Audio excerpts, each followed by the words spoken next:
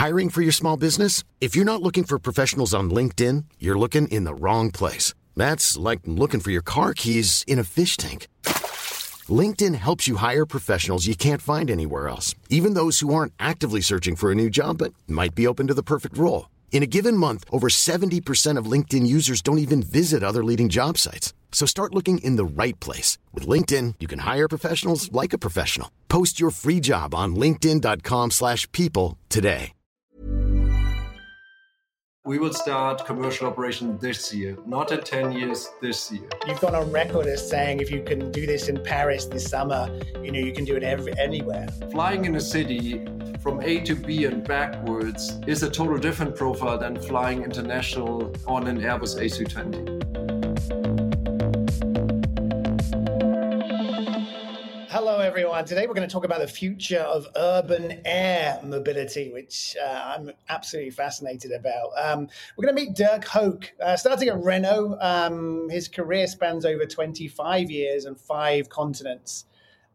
He worked for Siemens for 20 years. He was the CEO of Airbus Defence and Space. And now he's leading Volocopter to make the most innovative revolution in urban mobility of the century so far, which is bringing electric air taxis to market. This sounds extremely challenging. It might sound like science fiction, but you may see these flying taxis sooner than expected. They're due to take off in Paris this summer, a very big summer. Busy summer with the Olympic Games going on. To speak about this and to talk about your wildest prediction, here we are today with Dirk Hoke. Welcome to the show, Dirk. Thanks a lot for inviting me. I think this is going to be great. Let's go crazy to start with. Let's start with your wildest prediction for the future. I think there are two. First of all, I believe that mobility ownership will come to its end in the next decades. And the second one is, I believe that the skies will be the epitome of mobility as a service, electrification, and digitalization.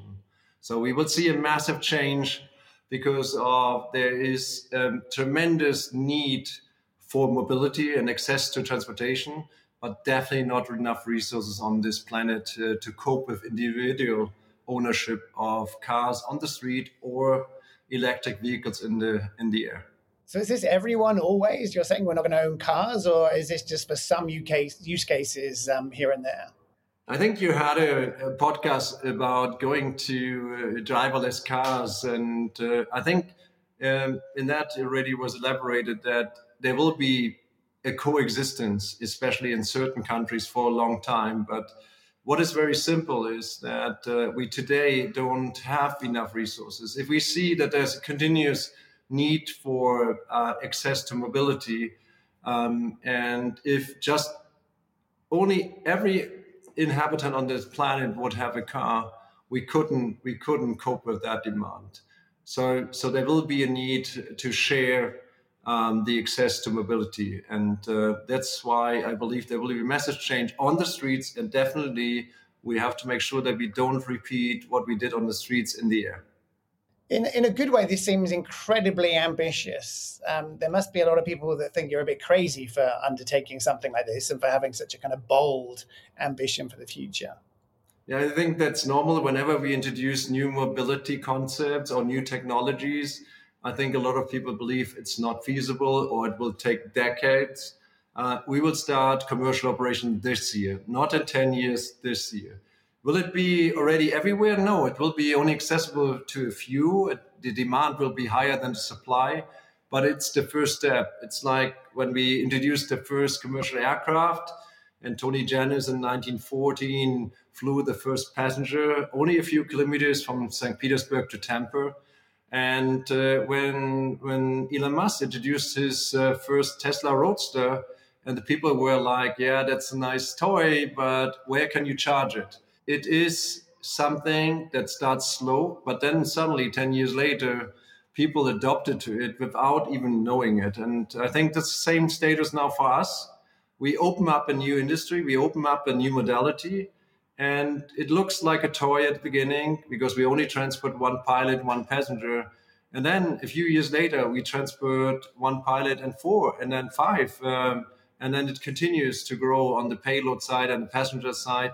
And suddenly people say, okay, that's normal. And I integrate it into my daily commuter, instead of using a bus or a taxi, I will use for a piece of my daily commuter. I use also a Volocity flight. Yeah. So, Dirk, how does this all work today? What kind of vehicles are you flying? How do they go anywhere? How long do they last for? Tell us how the kind of experience feels today. Yeah, we build not only one product, we build a family of products. The first one that we will fly next year, or this year, sorry, we're already 24, we fly this year in Paris, is the Volocity. It's a multicopter design, specialized and focused to fly in a city environment. Very quiet, very safe, and of course sustainable. All our vehicles are fully electric. The second vehicle that will be released somewhere 27, 28 is a five-seater, optimized for regional connections, flying up to 200 kilometers in 1 hour. And then the third one is a cargo drone, which can transport around 150 kilos, and which is also used as a technology demonstrator. So where we test automated functions going towards autonomy, and when certification is prepared for being used also on passenger vehicles, then we can use this kind of experience to put it also on the Volocity and the Vodo region. So these three vehicles, and they're all working on one platform. So we have also developed a software platform called Volo IQ, which we use first of all for all the flight test and monitoring, but also then for the execution of the commercial operation, where we do the flight planning, including weather forecasting, and then of course also the ticketing and the booking system in order to prepare for the flights. So this is the ecosystem that we have developed, and which will start with the Volocity flying this year in summer in Paris.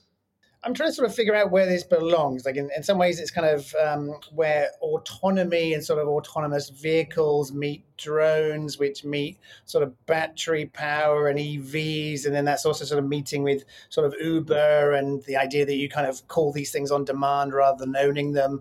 What does this sort of future look like? How does this sort of fit into our lives? At what point do people decide to take this rather than Uber or owning an ultra light jet or something like that? Yeah, I think there are a couple of parameters that will drive the scaling. First of all, the battery technology, how fast they develop and how fast we can use bigger vehicles with more capacity, more passenger seats. The second topic will be the integration into air traffic management, because today the capacity is very limited. It's all controlled by humans, but we face massive challenges with the growth on the commercial aircraft side already. So this will be a massive step when we go into digital transformation and being able to integrate not only more commercial aircraft, but also passenger and cargo drones on top into the air traffic management. And the third one is driven by our growing population on this earth, because we're going from 8 towards 10 billion people. Today we have 56% of the world population living in cities already, 4.4 billion people. And we expect that by 2050, we are probably 70% of the population living in cities. And it's very simple. We cannot continue to allow individual transportation because the streets are not big enough. The amount of resources are not big enough to cope with that demand. So there will be a high push towards mobility as a service, and not only on the streets, but definitely also in the air. And we cannot repeat what we did on the streets. So we have to offer it as mobility as a service, making it accessible to everyone, especially in areas where you cannot build another metro system or having not enough space for a bus rapid transit system or any kind of other mass transit system. So we will have the need to have an additional modality on top.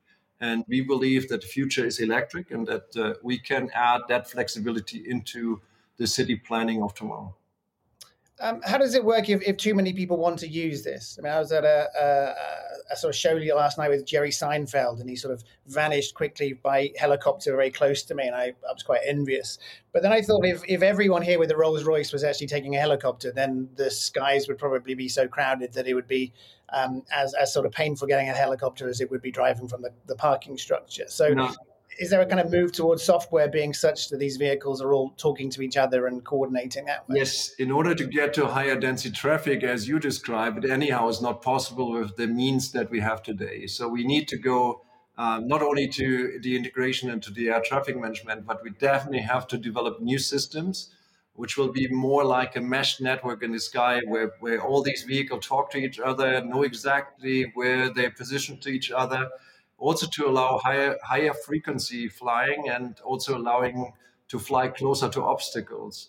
All of that is needed, but even then, we will be far away from any kind of scenario where it looks like in the fifth element or this your fear that you just described. I think it will be a restricted, it will be only complementary to existing mass transportation. It will not replace mass transportation. It will give individual other options in case of that they bottlenecks. And it will definitely also have a huge use case in areas where today we use helicopters in cities, which are much louder and are not as safe.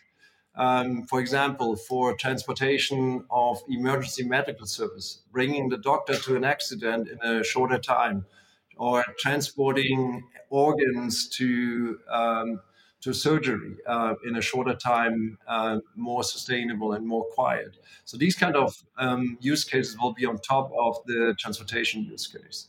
Do you kind of, this is probably quite a mean question, but do you have a kind of sense of when in the future the cost of delivering services like this Mhm. will put it within the reach of quite a lot of people for fairly special circumstances?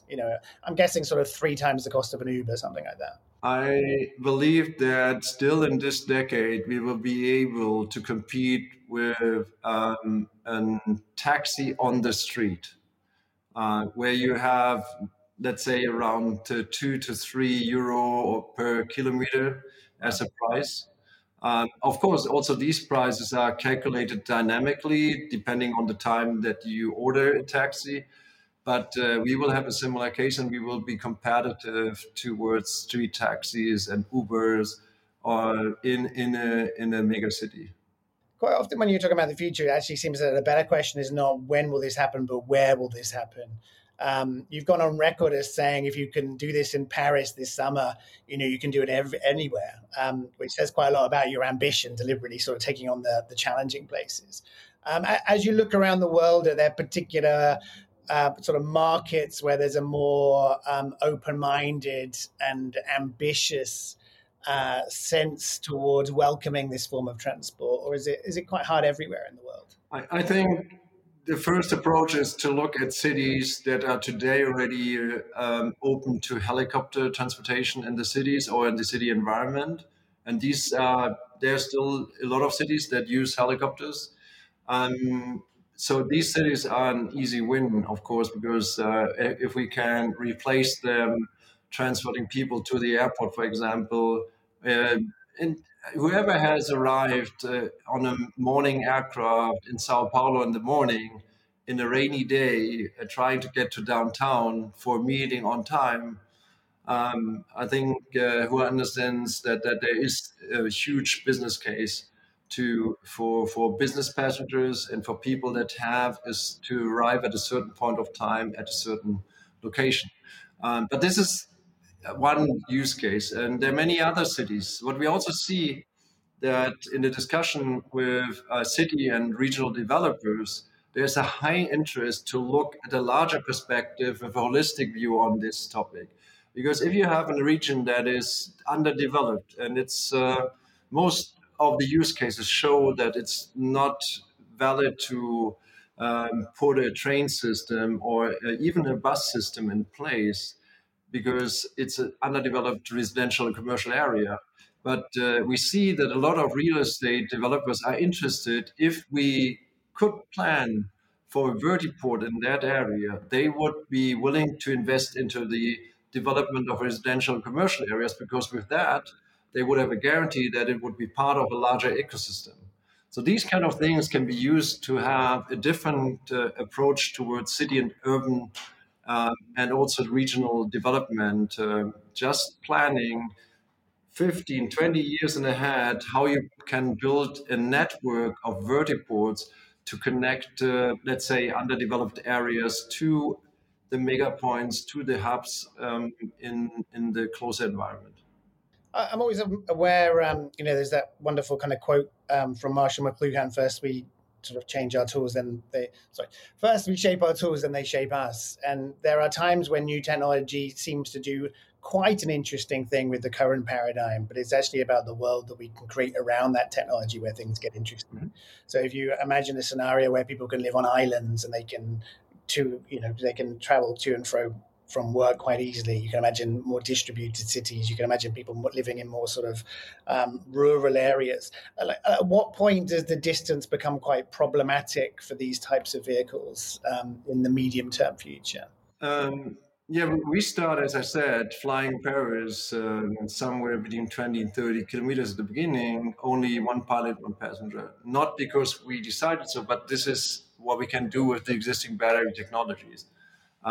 We see with the roadmap from different suppliers and also seeing what automotive is currently doing, that in the next years, we will get to 350 to 400 watt hours per kilo, and then also towards 500 watt hours per kilo. And this enables, of course, larger distances, higher payloads, and different use cases. So we will see a massive change over the next years towards the end of the decade based on the new technologies that we can see on the battery sector.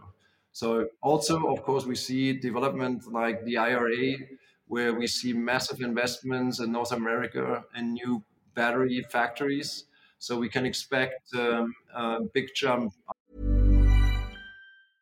I'm Sandra, and I'm just the professional your small business was looking for. But you didn't hire me because you didn't use LinkedIn Jobs. LinkedIn has professionals you can't find anywhere else, including those who aren't actively looking for a new job, but might be open to the perfect role, like me.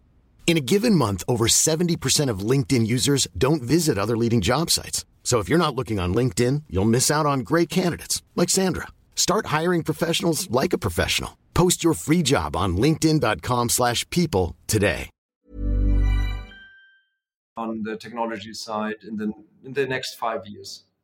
What's what are the biggest things holding you back? Is it mainly sort of battery and in particular sort of energy density, or are there other more challenging factors right now? The battery is one factor. Two other factors are certification and public acceptance. As you see, like whenever you introduce a new technology, you have people that embrace it and you have people that are scared about it. And I think we have to take that serious. This is also why we are so happy about starting commercial operation in small scale and staffs. So that gives us time to demonstrate to the population that it's safe and it's quiet. Because I think whoever has lived in a mega city knows how stressful life is in the city, and you don't want to add additional stress factors. So we believe that our vehicles will not add stress to the life of the city population. It's very quiet. It's very, very safe, 100 times safer than any helicopter. And it's definitely adding comfort. Will you use it every day? At the beginning, not, because the demand will be much higher than the supply. Over time, this will develop, and then it will be part of an end-to-end mobility analysis that you have to do every day, because you might use our vehicle 2 times a day, and then the next 3 weeks you will not use it because there are other modalities that have a better combination. But we have to be modest. We are only a small part of the daily customer journey, and we need to be integrated with the other modalities. And this is also the idea of VoloIQ, to build partnerships where we can definitely ensure that people arriving at our vertiports have a smooth landing and onboarding, but also a smooth offboarding where they then continue their journey. For example, in Paris, either with railways, with public transportation, but also with Uber or G7, which is the largest taxi operator in Paris. When you said that these craft are 100 times safer than helicopters, how is that the case? Because we have to have fully redundant systems, and the authorities, EASA, they insist on the same safety level standard as it's applied for commercial aviation. So every Airbus or Boeing aircraft is certified against 10 to minus 9 safety standard, which means it only allows for one critical incident every 1 billion operating hours. And that means if you compare that to the fleet size and hours of operation, it means never. Helicopters cannot achieve that level because they don't have the redundancy level. So even as a twin engine helicopter, you only achieved 10 to minus 7, which is 100 times lower on the safety level because you don't have the level of redundancy on the gearbox, on the motor and the rotor. And this is different than what we can achieve with 18 motors and rotors, where we have 9 independent battery packs, each of them powering 2 motors and rotors. And we can lose one battery pack, we can lose 2 motors, and we can still safely land and not endangering the life of our passenger and our pilot. It's always amazing to me how different some of these things are that seem quite similar. I'm a sort of fairly new owner of an EV, and I'm just aware that there is more that is different about it than first appears. And actually, the challenges that exist and the opportunities that are there are very different. It seems to be the case in this space that actually the companies that are dominating are not helicopter manufacturers. They're not aerospace companies. What are the kind of core competencies that a company like yours needs in order to thrive? Is it sort of software? Is it electrical engineering? Is it sort of partnerships and negotiating with governments? Like, what is it that you're doing so well? I think, first of all, the company decided from the beginning to concentrate on easy to certify.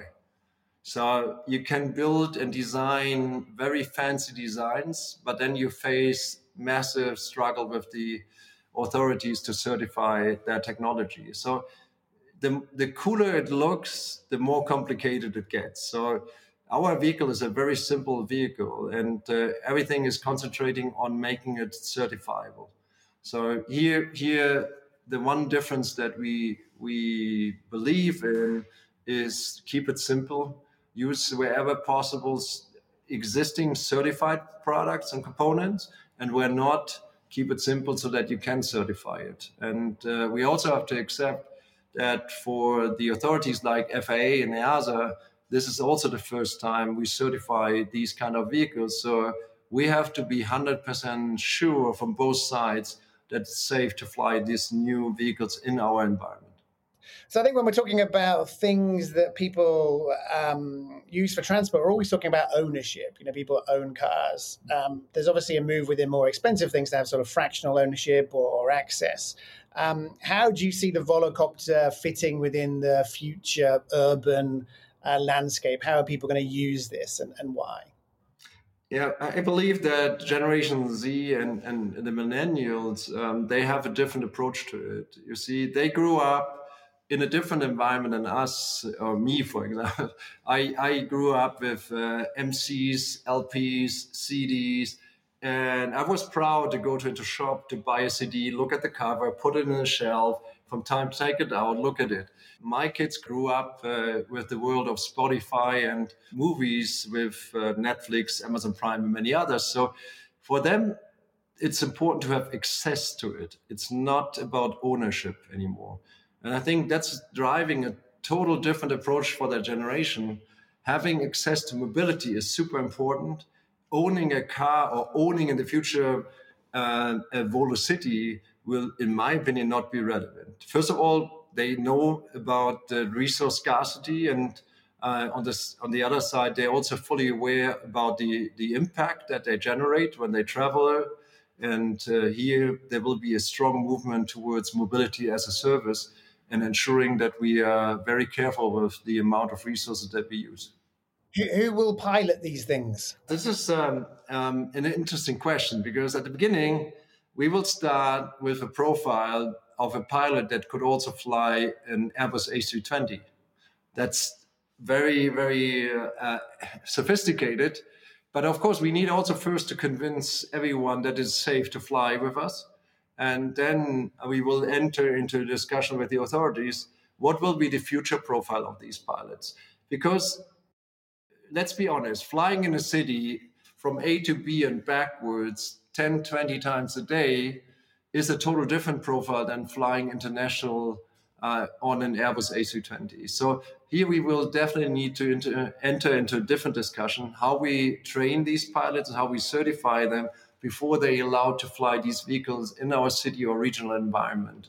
And in my opinion, it will create a new job profile. It will be enabling people that are maybe half-time at home because of their kids that still go to school or kindergarten, but they will be able to fly our vehicle for 3-4 hours a day, and with that be able to be home when the kids come from school. So enabling a new profile, because a pilot cannot fly the whole day. We fly visual. That means if in summer we could fly probably 10 to 14 hours, but no pilot will be allowed to fly 10 to 14 hours. So we need anyhow 2 pilots per vehicle per day at least. And with that, the demand for that amount of pilot will be a new challenge for every one of us, because as of today, we already have not enough pilots for the commercial aircraft. And this is a scarce resource, and the profiles are definitely missing all over the world. Will it be a lot easier to fly than current aircraft? I mean, helicopters are kind of famously very challenging to fly. Yeah, that's another good reason why this has to change. It's so easy to fly that it's not a big challenge. The challenge will be just to be in that vehicle, but flying is so easy. Whenever you have the chance to visit us, you can fly it in a simulator. Who else wants to get at least a glimpse of how it feels? In the Microsoft Flight Simulator, it's also integrated. We have the Volocity in there, and it feels pretty real already. So this was developed together with us, so the flight feeling is very close to what it is to fly in a real Volocity. It's very easy. It's a joystick. It's very simple. Based on regulations, we have to do a bit of complications because the authorities insist on separating certain functions. So we have to add a couple of additional features into the aircraft, like a backup control stick, like a heave inceptor, which we could all integrate into one stick. But of course, with that, we would have one single source of failure, which authorities don't want. And with that, we have to go for backup solutions as well. It was interesting to me last week. I actually flew in a friend's plane, and it was a remarkably cheap plane, and it was remarkably easy to fly. It was also rather slow, and it made me realize that it's a way to look at the world in a radically different way. You know, you kind of look down on roads, and you see the kind of two-dimensional nature of the way that we think about our cities and our life. And I suddenly realized that the sort of space and time kind of almost blurred. And I think it's a fascinating sort of endeavor that you're on, and it offers a big sort of literal leap, I guess, in the way that we live, and a big sort of paradigm shift to the future. So I'm incredibly interested to see what happens next. How should we sort of look out for this? Like, what are going to be the big sort of milestones that are reached that will suddenly make us realize that this is the kind of future that could exist? Yeah. I think, first of all, it will happen now. We will start flying in Paris. Then afterwards, end of the year, beginning of next year, we will fly in Rome, which is also pretty cool, where we will fly from the international airport directly into the Vatican and back. So that's very cool, in my opinion. And then early 25, we have the World Exhibition in Osaka. So we will do commercial operation for the World Exhibition together with our partners. And then we will start flying also in NEOM in Saudi Arabia. So we have 4 very short targets that will give a glimpse of what future mobility looks like. And with that, we've started then scaling. As I said, in parallel, we developed the next generation of aircraft, which will be a 5-seater, which will be released early 27. And with that, we will be then in the position gaining public acceptance, having demonstrated to the authorities that we can operate these vehicles safely in a city environment. We can then start scaling. So 27 and beyond, you will see it in more and more cities. And in the 30s, when we go more towards autonomous flying, while we are integrated into the air traffic management, we will see a massive growth of these vehicles all around the world. And yeah, it's nothing to be scared of. It's something that will just happen, and it will be step by step. And then it is suddenly you look around and it's all over, like Uber. No one expected that Uber will be in all the countries that you can imagine. But in most of the cities right now, you can order an Uber taxi right now. And this will be this process where we will see these vehicles not only growing in cities, but of course in the regional environment. And people realize it's very comfortable. It's a nice addition to our life. And it definitely brings more comfort and alternatives into our very complicated commuter life. Sounds amazing. The next few years sound absolutely fascinating and thrilling. Thanks very much for all that you're doing. And Dirk, thanks very much for coming on the show. No, it was a pleasure to be in your show. Thanks a lot for inviting me. Thank you.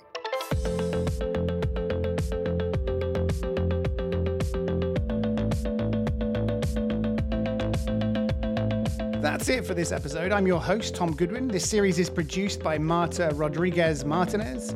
Alice Carnvali also assisted in the production of this episode. The theme music is by Alexandra Jazz. Sound editing is by Jean-Christophe Marceau, and sound mixing is by Matthew Duchesne. Our editor-in-chief is Ali Isyan Aidin.